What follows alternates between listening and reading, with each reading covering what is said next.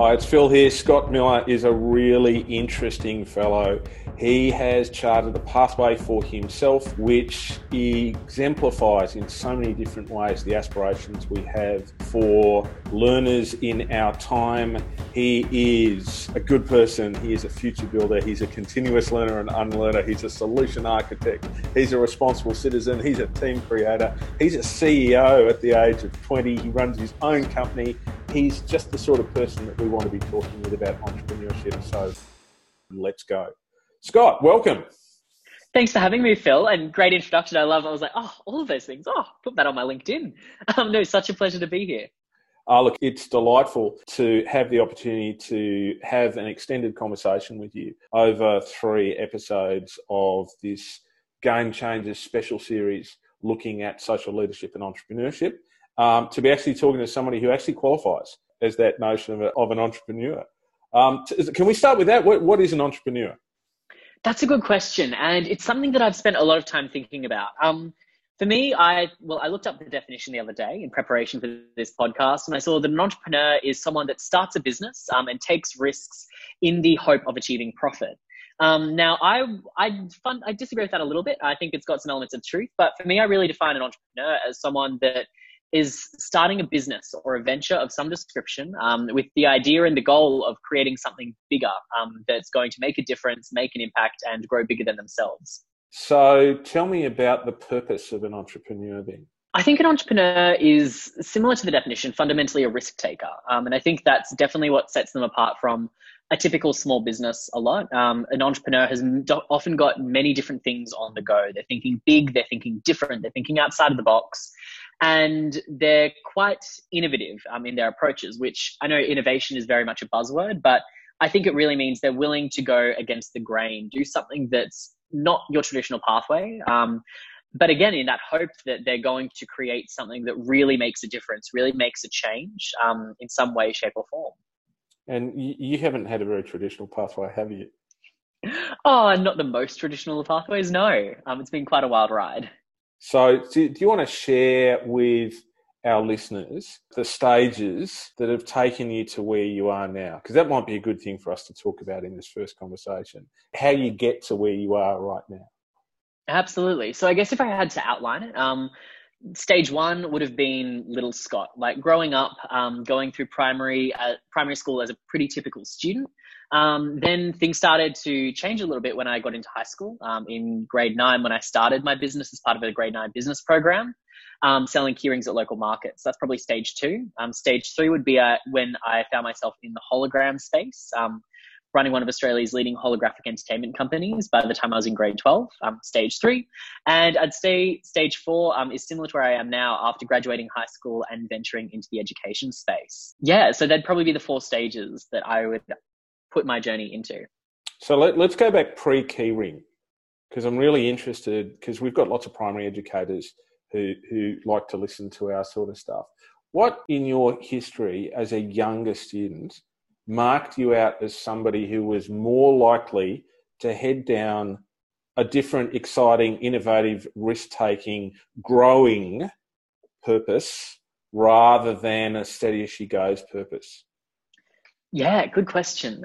For me, I think it started even from a really young age. My parents always talked about something as simple as business at the dinner table. My mum works in HR, and my dad used to run his own small business, like importing fiberglass and building materials from Europe and selling them in Australia. So I remember even from before I can remember, at the dinner table, they'd always just be chatting about work, and they'd always be talking about these concepts that I never really understood. But I think that kind of put me in good stead to when I actually started to learn about business and take business as a subject.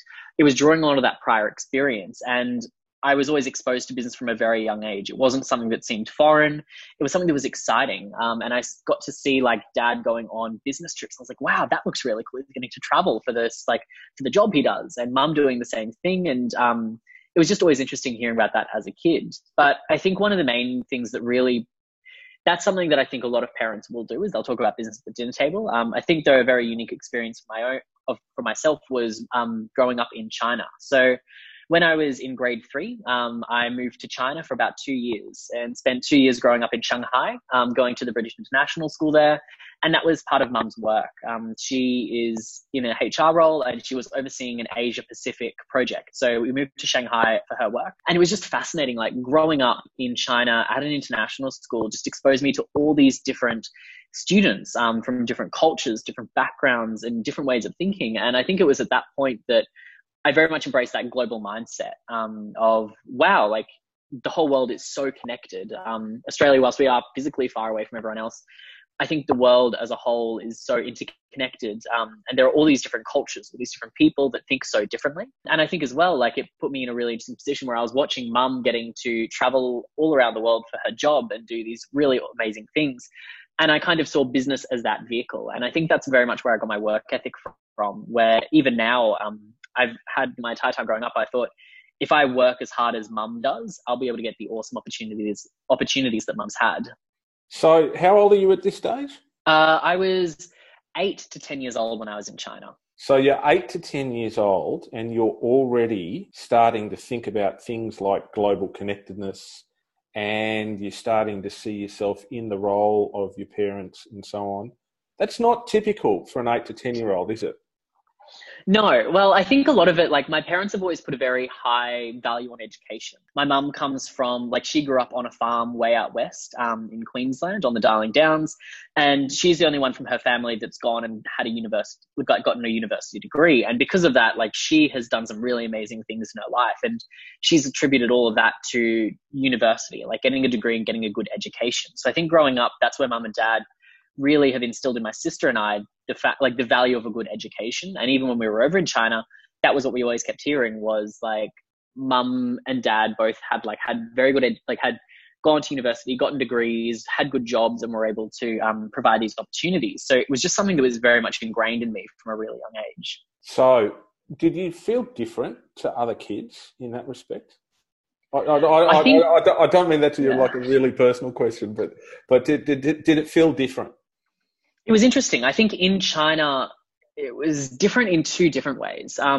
So I felt very different when I was in China compared to other students. A lot of students over there were like expat kids. They were kids that traveled around the world with their parents. Like they might spend 12 months in Shanghai and then they were going to move to San Francisco for 12 months and then Singapore for 12 months and Dubai for 12 months. So they had like grown up traveling around the world. And because of that, like Shanghai was the only other place I'd lived. I felt very different. I was like, oh, I'm just this Australian kid that's come for Australia. I'm not like the other kids. But at the same time, I also realized that Australia has a really great education system. Over there, we were doing the British curriculum.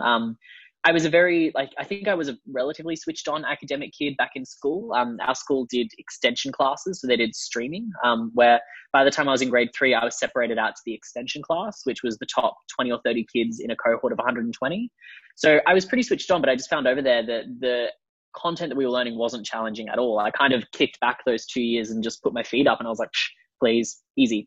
So it was, different in 2 ways. But then coming back to Australia, I think that's when I really noticed it, that I had so many friends that thought so differently, and that experience growing up overseas really did separate me from the rest. Like I still have friends now as a 20-year-old that will call me up and be like, oh, Scott, I'm going down to Sydney for a holiday. Like, this is stressful. What am I doing? And I'm like, oh, please, like, guys, just jump on a plane. So I think that was really where I started to realize that I was a little bit different. Okay, because I want to explore this a little bit if we can, and we're gonna talk key rings and holograms shortly. But I want to explore this notion of difference. So there's a neuroscientist by the name of Gregory Burns who's written a very good book called Iconoclast, which I think I might have mentioned to you in a previous conversation, and he maintains that if you look at the brains of people who see the world differently, they have an experience of the world that is different to other people. It's perhaps around about 2.5% of the population, and they have a different risk appetite. They lean into risk when others lean back from it. They get excited by things. They're able to make connections and draw connections and all the sorts of things that you're talking about. To me, right here, if we're talking to educators in and around, part of the challenge is to say, is everybody an entrepreneur? If they are, what do we do for them? If they're not, which I suspect is the case, because there aren't many Scott Millers going around. Let's be honest. There aren't that many.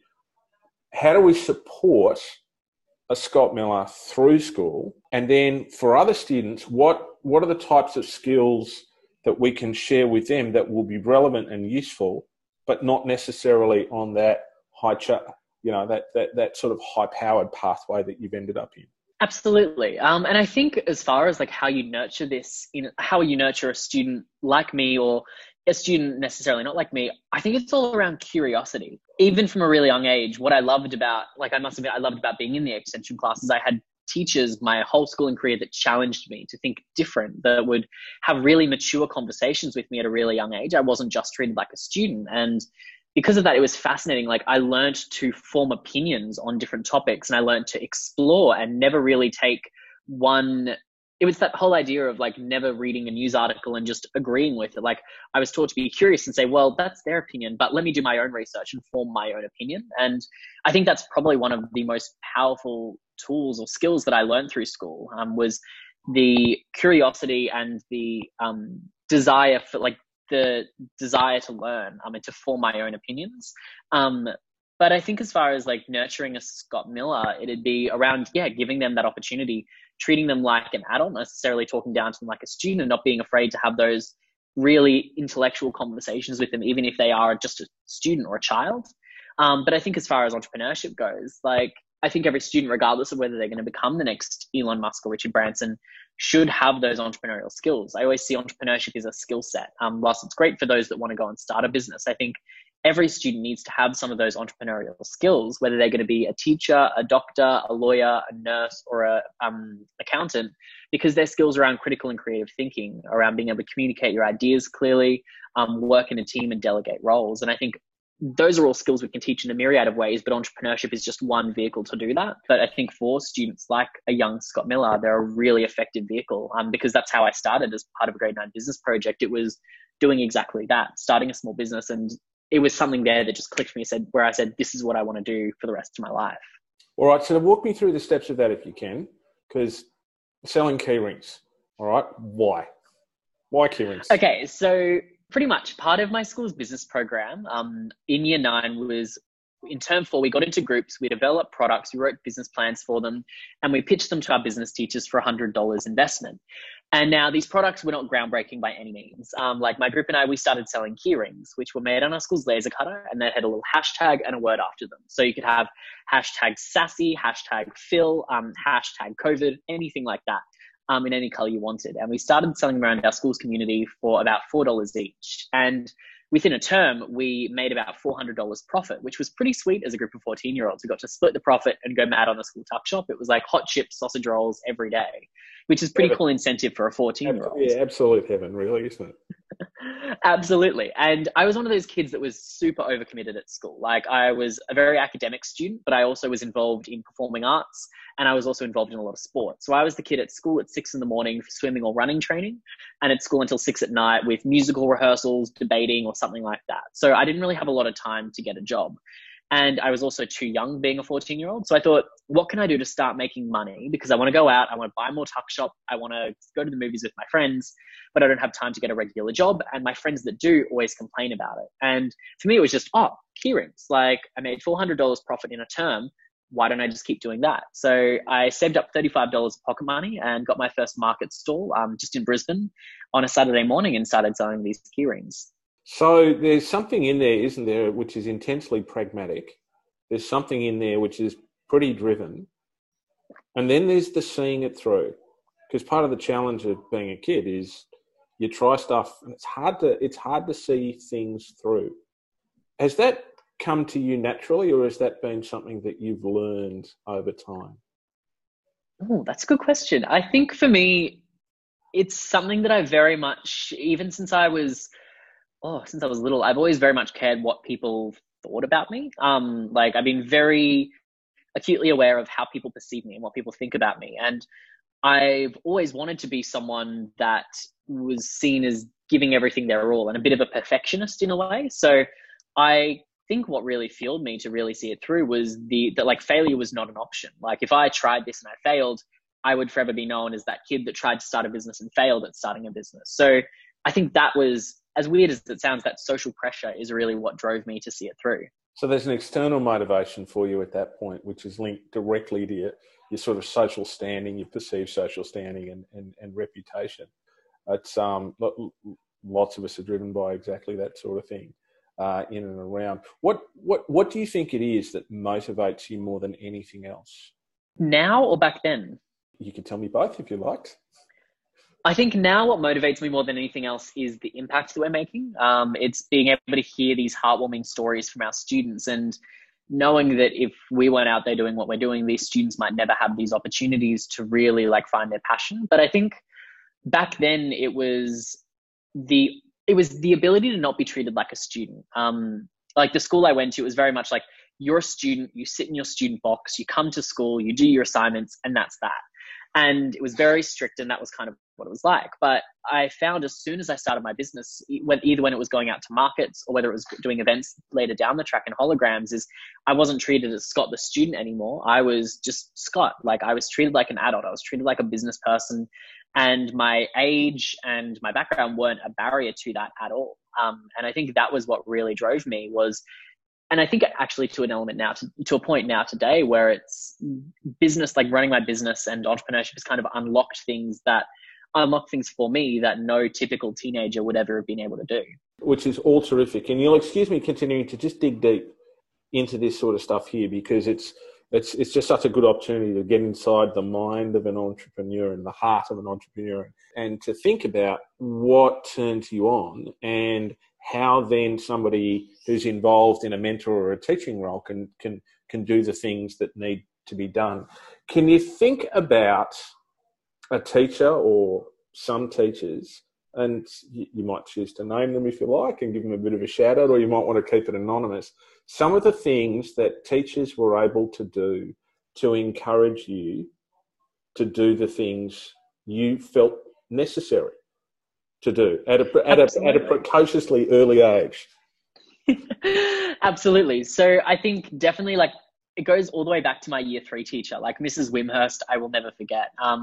And she was that teacher that always encouraged me to be curious. I remember as a year 3 student, like as a group of 8-year-olds, she would have these debates with us, and she would have different, like she used to do this timeline continuum activity where she would pose a topic. And at that point, as a group of year 8s, it was topics that were relevant to us, but things around like the tuck shop should only ever sell healthy food. And we had to go like this side of the classroom was strongly agree, this side was strongly disagree. And we had to put ourselves somewhere on that continuum. And it could be slightly agree, it could be like anywhere on there. But wherever we stood, we had to be able to justify and debate our position. And I think that was going back to what always taught me to have my own opinion on things. Don't just follow the crowd, because I might get picked as this person that has to justify why I'm standing there on the continuum, but also too to think about these different issues and these different questions. So I think from that early of an age, that was really one of the fundamental experiences, fundamental teachers that turned me into who I am today. But I think even as a year 10 student, there was a teacher at our school that connected me with the local co-working space. At that point, I was just selling keyrings. It was nothing special. But I remember he reached out to a friend that he had a friend that worked in a local co-working space here in Brisbane, and said, hey, I've got this student at my school. He's started his own business. He's got a bit of an entrepreneurial spark. Would you mind jumping on a call with him? And I jumped on a call with someone from this co-working space, and they said, wow, that's fantastic.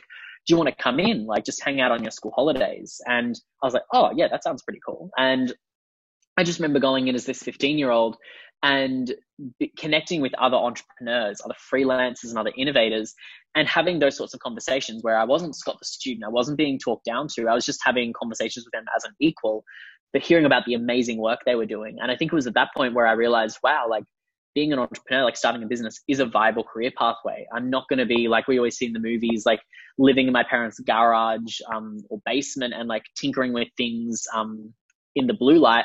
Like I can actually go to really cool co-working spaces, meet interesting people. And I think that was very much where I found my tribe. So you're seeing yourself in a particular way. And it's interesting, isn't it, that part of the way you see yourself is not as a follower, but as a leader, or at least as a thought leader. But you're also acutely aware of what other people think about you. So you've got this sort of push me, pull you thing going on where you're still connecting and you're still relating to other people. but you're also not afraid to hold your own opinions about something. Can you give me a little bit of an insight into how organised you were as a young boy and then as a sort of an early teenager? Let's take it up to about 14. Were you any good at time management? Yeah. So Scott, from a young boy up to about 14, I was always that kid that was immaculately groomed. I had great posture. I was very well spoken, and I had very good manners. And I think that was something Dad very much instilled in me. It was always like whether knowing how to use a knife and fork and eat dinner correctly was very important. He would always pull me up for posture, saying things like and like, all that sort of stuff. So I walked around, great posture, like very well groomed hair and all that sort of stuff, like that sort of a student. And I was that kid that hated getting in trouble. Like if a teacher so much as like gave a like dirty look my way, I was like on my best behavior for the rest of the day. So I hated getting in trouble. But as far as organization, I actually wasn't too organized. I was a very last minute sort of kid. Like I was that kid that was up cramming for an exam before, like the night before. And yeah, that was very much me as a student. I'm not necessarily convinced that makes you disorganised. It might actually just make you efficient with your time, particularly if you've got a particularly busy timetable. I think, you know, life is full of people who start early and finish late, you know, and I'm not sure that you can necessarily learn to be one or the other. You just learn to work with that which you have got. When you were a young guy, can you remember not succeeding at something, what it was and how you approached that? Oh, yeah. For me, funnily enough, it was actually singing, funnily enough. So I was a massive musical theatre sort of nerd. And I did singing, I did dancing, I did acting. Acting was very much my core. Like I was a great actor, really enjoyed it, and had a great time every time I was on stage. And I remember when I was probably in grade 7 or grade 8, like 15 years old. Sorry, not 15 years old. I was about 14 years old, 13, 14 years old. And I wanted to start singing. And I had one of my friends was a really, really good singer. He was my age as well. And I did all these singing lessons, but I was never as good as he was. And it always just frustrated me to no end. And I kept was doing all these singing lessons. I was practicing and I just couldn't, for some reason, I could never get to where he was at. And then what I learned to do was I actually learned to lean into my strengths a little bit more. So I was like, look, I might not be as good of a singer as he is, but I can really put on a show when I'm performing. So like I could carry a tune. Like I was an okay singer. I just wasn't like, he would always get picked before I would for a solo or something like that. So I was like, you know what I'll do instead is I'll lean into my strengths of acting and I'll really put on a show when I'm performing. So I'm not just going to stand there at the microphone and sing. I'm going to grab the microphone. I'm going to stroll on stage, put on a bit of a show while I'm singing. And it was very much I got intensely frustrated by it. I tried everything I could, but I then decided, lean into my strength. And is this something that you kind of worked out yourself or was there a mentor there to help guide the way for you? There was definitely a mentor that was there and a few different ones of them. I remember my singing teacher was incredibly charismatic.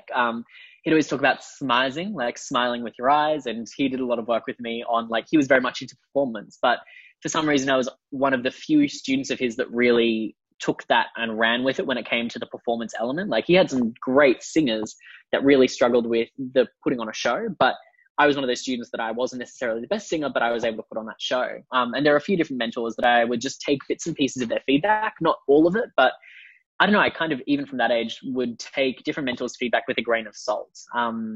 And take different elements. I might not take all of their feedback, but I might say, look, there were 3 really good points that I want to pull out from that, and I'm going to incorporate that into myself.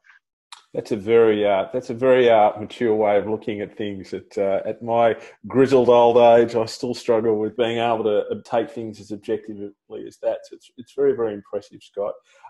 Let's talk about performance. Do you think that performance is an essential element of being successful at presenting yourself in a business context?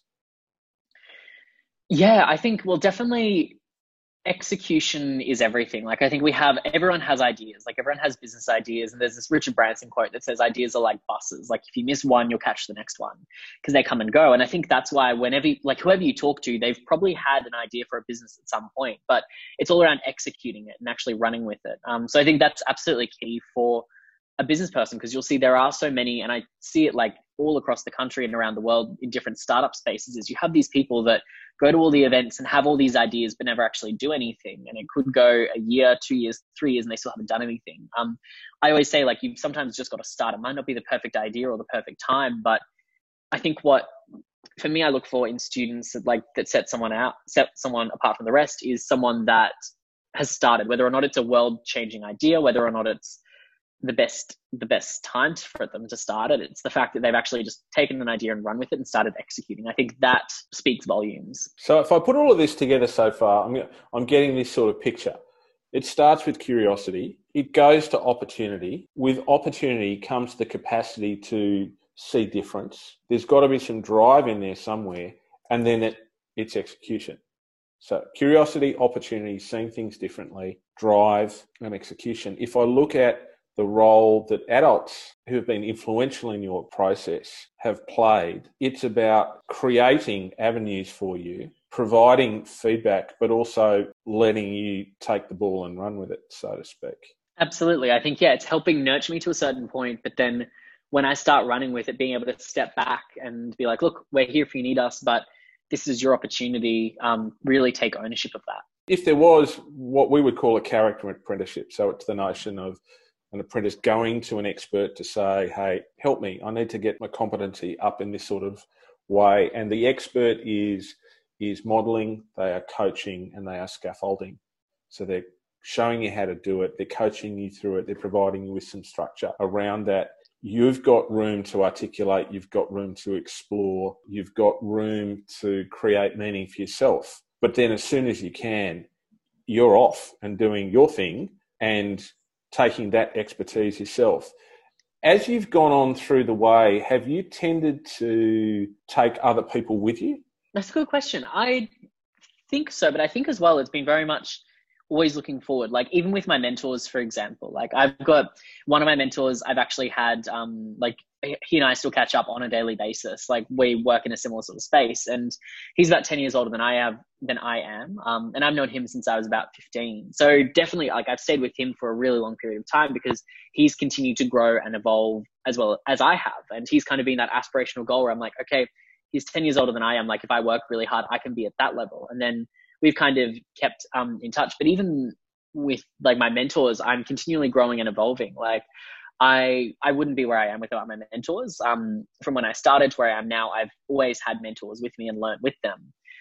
So it's been continually finding new mentors that continue to push me to be better, to be different. And I think it's that whole idea of you become the culmination of the 5 people you spend the most time with. So it's for me always making sure I'm keeping myself in check, being like, okay, who am I spending the majority of my time with?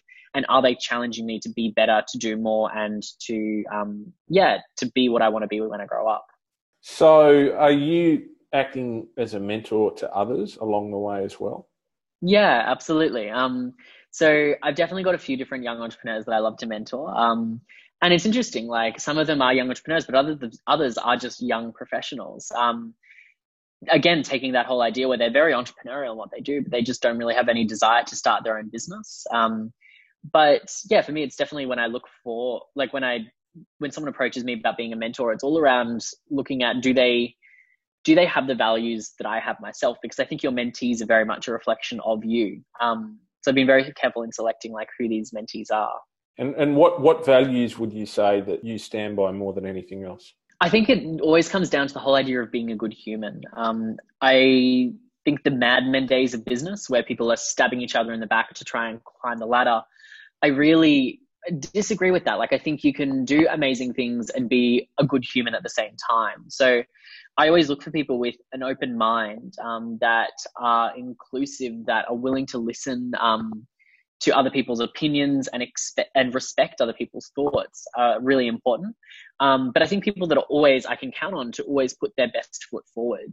I think for young entrepreneurs, like we're going out there and we're still fighting very much every conversation we have to show adults the power of young people. I think whilst we've come a really long way with like business people respecting the voices and opinions of young people, there are still a lot of adults out there who might not have ever talked to a young entrepreneur before. So every meeting we go into, we need to be putting our best foot forward and showing them that, hey, we might be young, but we are able to really hold our own. Is really important. But I think with a lot of young people that I work with, and one of the things I really try and instill in them is that whole idea of there's a very fine line between confidence and arrogance. And I think that's where a lot of young people start to fall one side or the other. Some of them come across as quite arrogant, whereas I think what we're all trying to do is just show that we're confident. So it's looking at, for me, I always look for mentees, people that can be a bit, that can be like a sponge and just absorb information is really important. Not needing to go in puffing out their chest like they know everything and they have all the answers, but going in there wanting to ask questions to find out more and to learn. So have you struggled with that arrogance one at all? I have. I always very much like try and keep myself in check. I know around Brisbane, there are a couple of young entrepreneurs in particular that have fallen on that arrogant side of the line. And I quite often monitor their social media and just look at it and put my head in my hand and go, oh my gosh, like that's shocking. But I always use it as a bit of a check. So I always look at that and I go, I hope I am never ever like that. And I've got a really good group of friends that will really keep me in check. Like if I'm ever getting too much of a big head, they can smack me back down. But if I'm ever having a really bad day, they can lift me up a little bit. So I think that's around just having a really good sounding board of friends, or even as a team, as like my team as well, that aren't afraid to tell you if you're getting a bit of a big head. That's a very, very helpful thing. I think when I was a younger man, perhaps around your age, people might have mistaken a certain directness in tone for arrogance, but then it's always very helpful when someone brings you back down to earth. Sometimes they need to be even more direct with you, and that can smart a bit at the time, can't it? Hey, take me. So you're 14 and making some good pocket money out of selling key rings because you saw the opportunity. Not the most innovative idea in the world, but you saw an opportunity and you had the model and you were able to push it through and do the stuff that needed to be done. By the time you're 18, you've got a holographic entertainment company. Now, just for the last part of this conversation, walk me through that one, because that's quite a transformation, isn't it? Absolutely. So pretty much what I was doing as a 14-year-old, 15-year-old was going out to local markets. Every Saturday morning, I'd set up my stall for a couple of hours. Some weekends I'd make $40, other weekends I'd make $400. But I just kept reinvesting that back in the business, taking a little bit of it to go to the movies with friends if and where I needed. But really it kind of got to the point where I started selling it on eBay and Etsy, using e-commerce, and it started just the first couple of months, we'd sell a handful of keyrings a month. Then it got to a few hundred keyrings a month, then a few thousand keyrings a month. And by the time I was about halfway through year 10, we were selling a few thousand keyrings a month to countries and companies around the world. At one point, the school was like, Scott, we love you dearly, but we need to use the school's laser cutter for actual student assignments. I'm like, oh yeah, they're cool. And this is at Sheldon College, isn't it? Yeah. With the amazing Dr. Lynn Bishop. There's a shout out to Lynn because I think she's terrific, and it's a very, very fine school. So please carry on. Oh, phenomenal! You're using the laser cutter too much. Absolutely, I'm pretty much living in the school's design labs, and it got to the point where I needed to buy my own laser cutter. So I've saved up around $3,500 from the keyring sales. Bought this like cheap, crappy laser cutter off eBay. Got it home and set it up in Dad's backyard. And there's a whole other story there about the laser cutter dying on me and me having to rebuild it, but we'll save that for another time. And yeah, it was just pumping out key rings in Dad's backyard. I'd get home from school and just sit on the laser cutter doing my assignments while I had key rings cutting out. I'd invite friends over on weekends and we'd just like watch movies and package these key rings up to send out around the world. But from there, I was like, look, this has been fun, but I don't want to be selling key rings for the rest of my life. I want to do something exciting. And for me, that was tech. Now, I'm not a techie kid at all. Wasn't great at coding, and tech wasn't an exciting subject at school. Like, it was taught quite poorly. And I kind of went in there, like, I kind of thought working in technology or running a tech business means sitting in a dark room, like smashing out code all day. And I remember my tech teacher, introduced me to coding, and I remember one term they said, look, here's a 56-page document with screenshots of code from my computer. Copy it from this PowerPoint into your computer and you'll get like a blog by the end of it. And I remember they said to us, like, come on, bear with us, and we'll just get through the term. And that was my introduction to tech and coding. So I had no desire to be a tech person, but I was very creative, very hands-on. So I jumped on YouTube, typed in cool tech tutorials, and found a tutorial teaching me how to make holograms out of some cut-out CD cases. So I went downstairs, raided Mum's CD case cabinet, and started cutting them up and taping them together. And within a night, I had a jellyfish floating in midair on top of my phone. I'm using nothing but some CD cases, a bit of tape, and a YouTube video. And I thought, this is fantastic. Like, if a non-techie student like myself can create this, imagine what it's capable of. So took it to my school's design teachers again, and I said, hey guys, I'm back. And I said, look, I built this thing. Can you help me turn it into a real product people might actually pay money for? So I spent every morning, every lunch, every afternoon in our school's design labs for about a week prototyping. And within a week, we launched our first product. Put it up on eBay and Etsy and said to my customers, I said, guys, I have no idea what you're going to use this for, but can you send me some photos and videos, fruit of inspiration? And within a couple of days, we had parents over in the UK sending us photos and videos of the holographic pets they'd created for their kids, where their student could be, like their child could be falling asleep at night and have a jellyfish or a puppy dog running around on their bedside table as they fell asleep on a hologram. We had teachers in Singapore using it to teach their students. We could have Winston Churchill or Cleopatra standing inside the classroom talking to you. But here in Australia, we had a lot of events and marketing companies reaching out. One of which was the events team of a luxury car brand. They said, hey, Scott, there was 2 weeks after we'd started selling these holograms. They said, hey, Scott, we'd love to place a big order with you. Can you come in for a meeting ASAP? So at this point, I just started year 11. I pulled on my best pair of jeans, marched into Brisbane City, took the next morning off school. And they sat me down and they said, hey, Scott, we've got this big event coming up in 2 weeks' time. We want to order 200,000 holograms from you. And we have about $500,000 to spend. What can you do for us? And at that point, I nearly fell out of my chair, just calculating how much Tuck Shop I could buy with $500,000. I was like, you know what? I might just buy the school Tuck Shop. Like, that's a good business idea. But then they started quizzing me about my supply chain, my risk mitigation, who my investors were, where my factories were set up. And I said to them, I said, guys, I'm 16 years old. I've got a rundown laser cutter in Dad's backyard, and I've got a math exam in about an hour and a half. So, like, I don't know how we're going to make this work. Do you want to sign on the dotted line now, or how's this going to work? And instead of laughing me out of the room, which I fully expected them to do, it was really cool because they said, no, we understand that your generation, Generation Z, you think about tech so differently. You're part of the digital natives, and we want to harness those ideas to help us stay ahead in this innovation economy. So we sat down, we started looking at what sort of holograms we were going to build, and just started getting out to as many events as possible. And it got me to, by the time I was in grade 12, missing about 5 weeks of school every term, traveling around the world to do all these different events. I'd go from partying with the prime ministers in a club in Bangkok, flying back to Brisbane and getting a detention for missing a due date on my assignment, to presenting to the executive team of Kellogg's cereals in Sydney, flying back to Brisbane and going into an exam that afternoon. So it was very much, I always say it's like the Hannah Montana life, but with business. It was a really cool experience.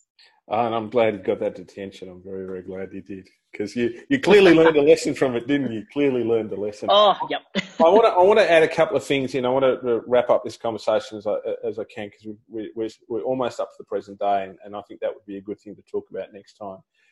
We started with the notion of curiosity and opportunity, of seeing difference in the drive, and then the execution. Within the execution, though, there's 3 things that I think are really important that are coming out of this. The first is process.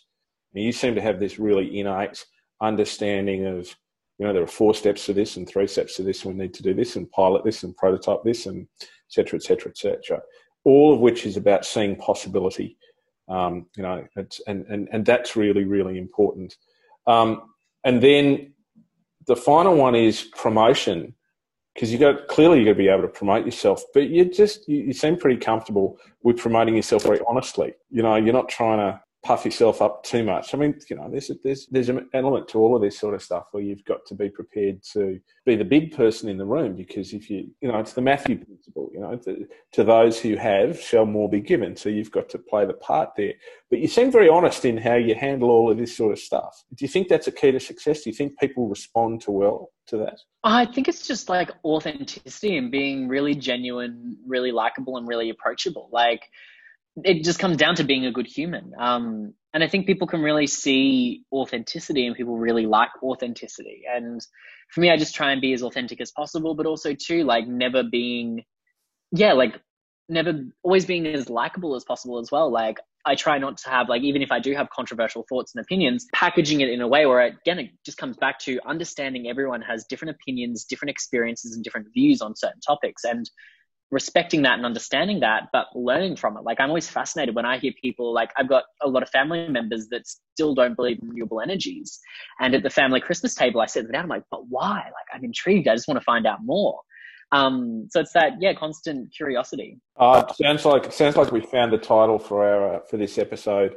Just as it's coming to a close, a good human and a good learner. Scott, thanks so much for sharing of yourself in this conversation so far. But it would be really great if you could come back and have another conversation with us about where you're up to now and what that looks like. Thank you. It's been an education. Oh, such a pleasure. Thanks for having me, Phil. The Game Changers podcast is produced by Oliver Cummins for Orbital Productions and supported by Circle, the Centre for Innovation, Research, Creativity and Leadership in Education. Go to www.circle.education. The podcast is hosted on SoundCloud. It's distributed through Spotify, Google Play and Apple Podcasts. Please subscribe and tell your friends you like what you're hearing.